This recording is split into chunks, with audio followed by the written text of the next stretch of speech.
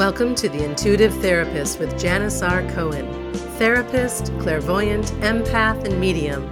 Listen in as she takes a no-nonsense deep dive into real human struggles and how to resolve them. Janis will share channeled information from her spirit guide team, as well as angels and archangels, to help you master your emotional, physical, financial, and spiritual destiny. And now, Janis R. Cohen. Hey y'all, this is Janis Cohen, the Intuitive Therapist, here on the Intuitive Therapist Podcast. Hope y'all had a great week and welcome back for another exciting episode of my podcast. Always so happy to be here with y'all and hope that this week's episode enlightens you yet another time. Today, I want to talk about something that was recently brought to my attention by a client that I did a reading for. And I asked her, because she's been listening to the podcast, and I asked her, what would you like to hear about? What is really a struggle that you have? And she said, Janis, I want you to talk about shame. And I was like, you know what? I've been meaning to do that because, and I'll tell you why as I get into the content today. But working as a therapist for the past 27 years has really afforded me the opportunity to meet thousands of people and to be given the privilege of entering into their sacred world of their emotions and thoughts. And I really honestly feel that it's a privilege because clients come to me in raw emotional states. You know, they want change. They want relief from pain, as well as a sense of, achieving meaning, purpose, and fulfillment in their lives. And what I found out from many of my clients, not all, but many, is that feelings of shame block their ability to achieve the kinds of things that they want to achieve in their life. And I want to talk with you about how to release shame and stop feeling fundamentally flawed so that you can move forward in your life and have everything that you want. Recently, a client came to me who was struggling to find peace around not being able to find a long-term romantic partner. She couldn't understand why her life lacked in this one area. And granted, this is not just one client that I have. I have many, many women who come in and they really are in a lot of pain because all they want to do, they feel like that's the one piece that's missing that would help them move forward in their life. And this particular client really, really was struggling, just a deep sadness because she knew that every other aspect of her life was great, but how was it that this was the part of her life that was falling short? I've had a number of other clients who struggle with eating issues. You know, some of them are very overweight. Some of them have eating disorders, and throughout their lives, they've carried the heaviness of an early implanted belief that they weren't ever good enough because either how much they weighed, what they looked like, or that they tried to seek control because they believed that life was out of control, and that was the only way to feel like they had control in their lives is through what they ate or what they didn't eat. I encounter a lot of clients who tell me, look, they have painful pasts. And a number of clients who have painful pasts, being part of families who have addicts or abusers or parents who neglected them or who worked incredibly hard. They work incredibly hard to overcompensate their sense of inadequacy by becoming, workaholics and chasing after the almighty dollar. It's as if they can, if they achieve and achieve and achieve, they can somehow run away from that part of themselves that they feel ashamed about. I encounter a lot of clients who state that they're really challenged with feelings of inadequacy and that haunt them day after day after day. And it's a heavy burden to carry, and the effects and symptoms of shame can manifest in a number of ways. I would talk with my daddy a lot. He came from really less than humble beginnings, poor as poor can be, with an alcoholic father who used to beat them up, beat the kids up, beat the mother up. And my father, without a doubt, vowed to make sure that he did not recreate that in his life. Thank God he was unbelievably resilient. Outside of being a genius, he had a genius IQ. And somehow along the way, he found people found him and guided him. And he ended up in a profession that he was just exceptional in, clinical psychologist, diplomate in psychology, very, very celebrated doctor and professor. And he created our world, which truly was, as we grew up, very, very sweet. Now, granted, my dad battled with his own demons, his own dealing with anger that he worked on all the time because he knew he didn't want to become like his father. But he really became the anti-model of his father. And he made sure that he was going to provide for his children, that his children would never want for anything. And he did that. And so, I read a quote from an article recently that said, "But shame is like a wound that is never exposed and therefore never heals." And the author of that quote is Andreas Eschbach, or Eschbach, Eschbach.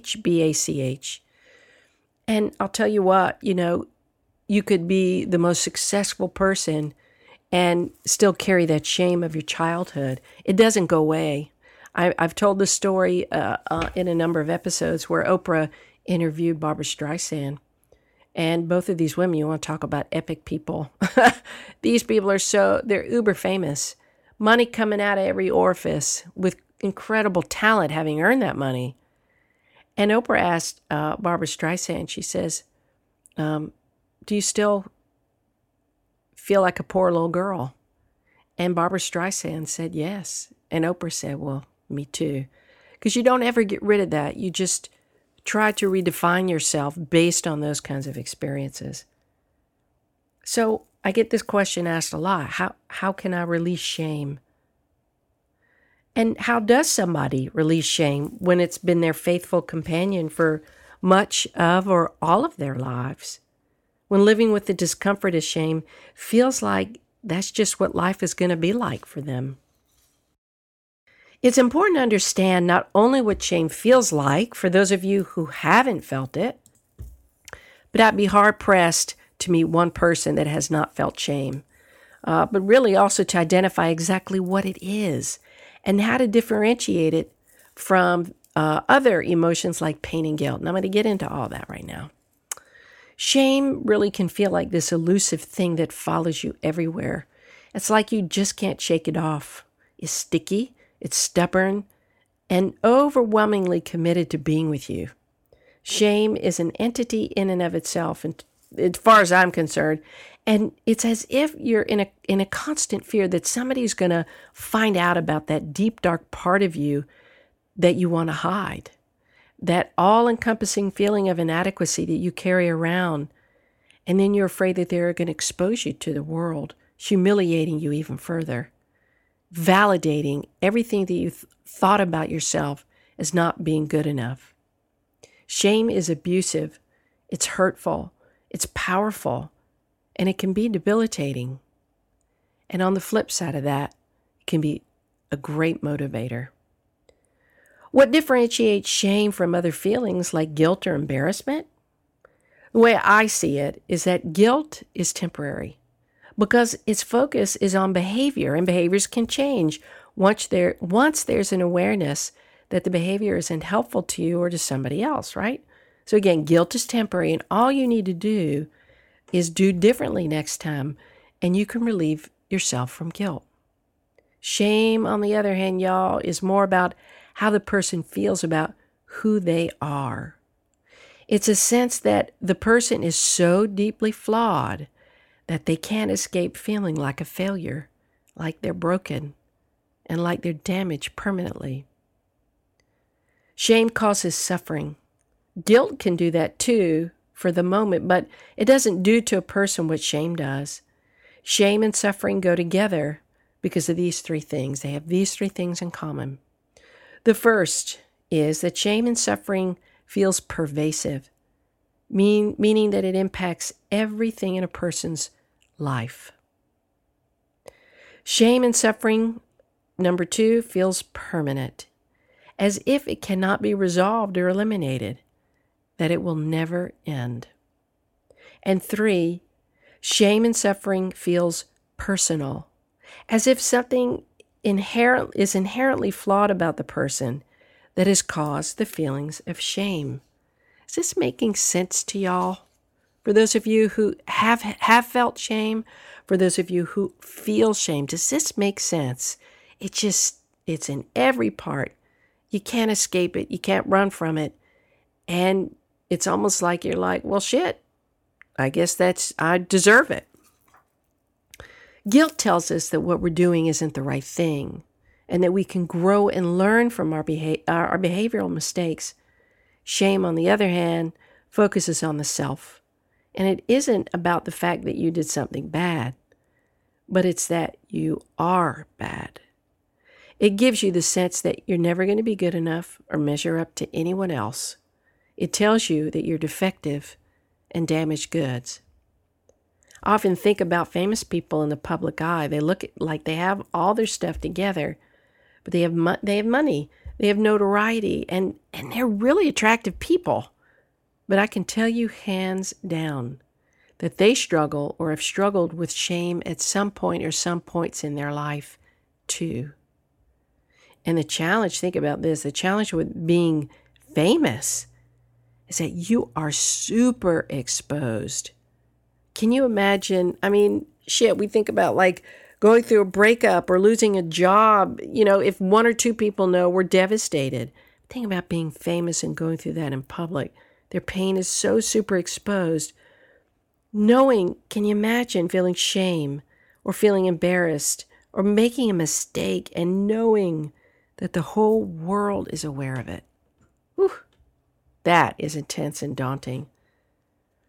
One of my favorite authors is Brené Brown. And Brené Brown talks about how shame needs 3 things to survive: silence, secrecy, and judgment. Shame thrives on being quiet. It lurks in and around you and grows in strength every single time it convinces you that you're a terrible person, that you're unworthy of love, you're unworthy of good things, and that you're inadequate. Women are outstanding at body shaming, for example. I'm going to attest that I've done that at different points in my life. I can't begin to tell you how many times I've had to course correct my thoughts to myself when I become critical about how I look. And let's not forget how society does a brilliant job of making sure that women who aren't a svelte size 2 with a toned body, perfect butt, great boobs, perfect hair, perfect makeup are not socially acceptable. It's actually really pretty horrible. Men body shame too. I want to be clear about that. It's not just women. Men have standards that are both socially imposed on them, but also, their own sense of what they feel like they need to look like to appear pleasing to others. Who doesn't want to be desired by others? We all do. But if being desired by others is the only way that you think you can feel good about yourself and attempt to quiet your shame monster, then you are in for a rude awakening. Why? Because it never works. You cannot please everyone, nor can you do that all of the time. It's exhausting. I work with a lot of pleasers, and one of the things that we work on for sure is the conflict between the child state and the fear of disappointing and being rejected, and the adult state knowing that they need to get out of this habit and pattern of pleasing so that they can grow and step into their adulthood. So you can't ever seek anything outside of you that's going to fulfill you or take away any pain from you. That's your work. So how do you put a name to shame for yourself? How do you know that you feel shame in the first place? When we put a name of shame to feelings of inadequacy and self-loathing, and once we do that, then it can't possibly remain in power of us. It's like we've let the air out of shame's tires. And here's an interesting thing with shame. It can't exist when we give it an opposite reaction. Here's what I mean. We can't feel hate for ourselves when we love ourselves. We can't feel sad about ourselves or our life and happy at the same time. We can't feel nervous in our life when we feel calm. And we can't feel shame when we feel empathy for ourselves. It's absolutely impossible. So you want to eliminate shame? Cultivate empathy and compassion for yourself. Stop beating yourself up for who you've been labeled as being historically by yourself or anyone else. Stop letting your past haunt you. Stop kicking yourself for your mistakes, your poor choices, and your screw-ups. We've all had to screw up to get to a better place. And I'll tell you this, I spent many, many years as an angry woman in her 30s, beating myself up every day, feeling so embarrassed about the mistakes that I made and the fact that my family let me know that I kept making them. So it was very, very hard, even though I know they wanted to help me course correct. I developed a sense of shame, and that was my own choice to do that. And I tell you that it was a choice, even though I was kind of unconscious about it. I can tell you now that it's a choice. Let me share something with y'all. You don't have to keep giving shame the mic. You don't have to keep feeding the shame monster. Believe it or not, you can actually leave shame alone to fend for itself by actually choosing to love shame. Think of shame as a part of you that you have to love unconditionally to create a sense of safety and security and turn it around. Imagine that you were looking at a child of yours whom you loved beyond description, and that child felt like you did. Would you beat it up with words? Would you spit on it, kick it, reject it, neglect it? Would you hate it? Would you hate that child? Absolutely not. That sounds abhorrent to you, doesn't it? You do whatever you could do to help that little delicious face feel good about himself or herself, and you'd redirect their attention to all of the good things about them. You'd never encourage them to suffer and hold on to the belief that they're permanently broken, would you? You would never encourage them to hate themselves. No way. You would never attack who that child is.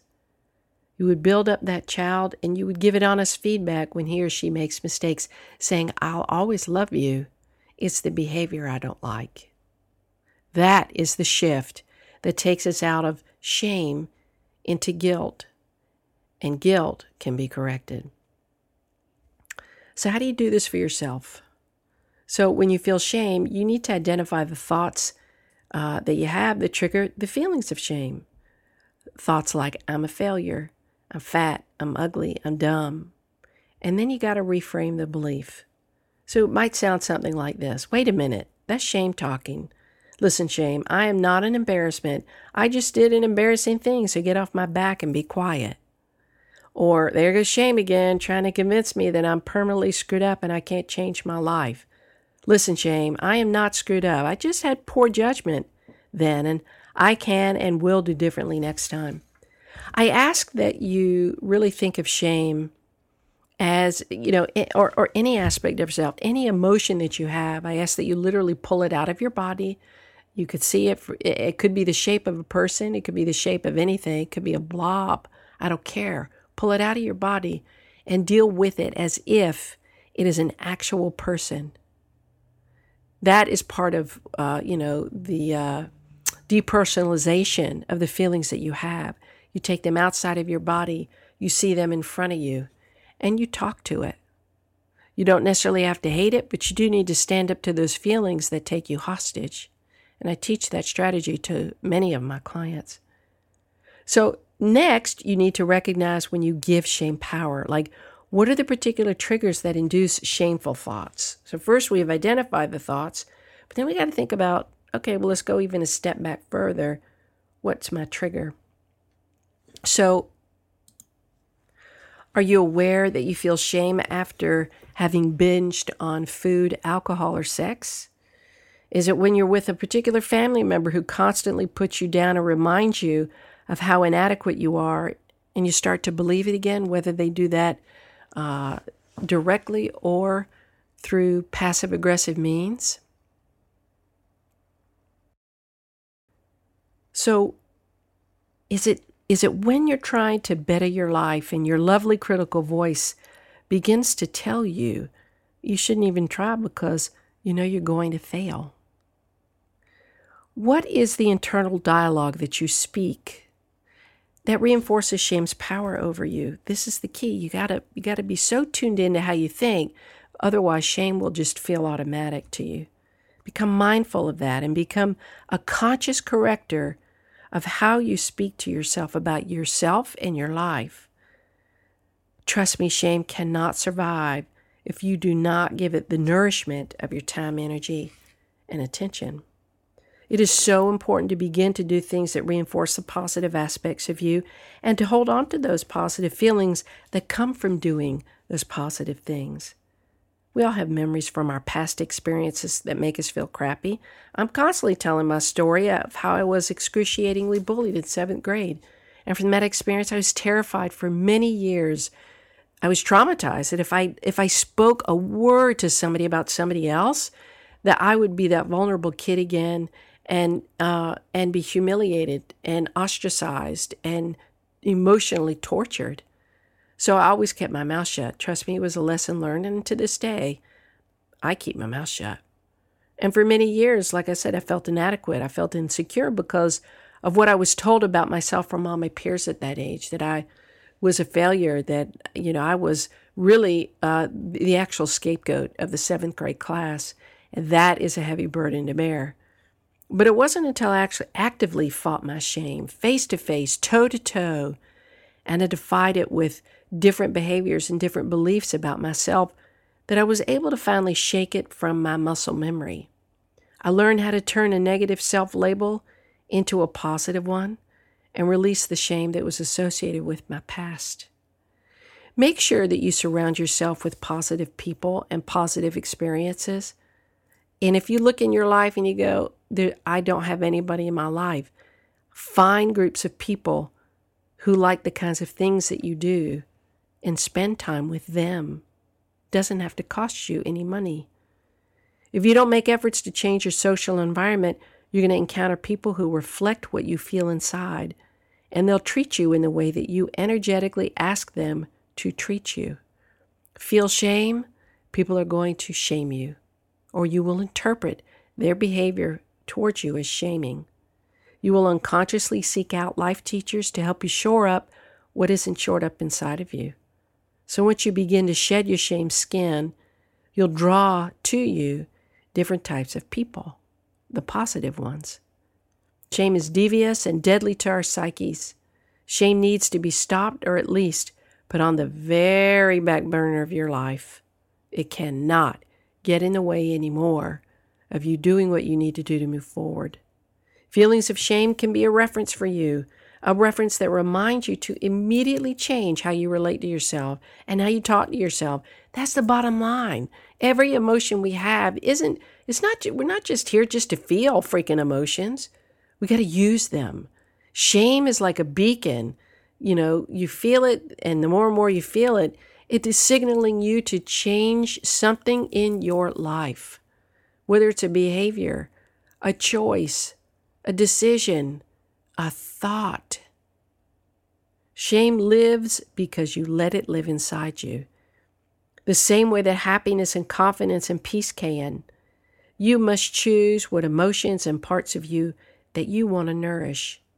Choose to nourish what makes you feel good, confident, and enough. Anything negative that you choose to feed is a waste of time.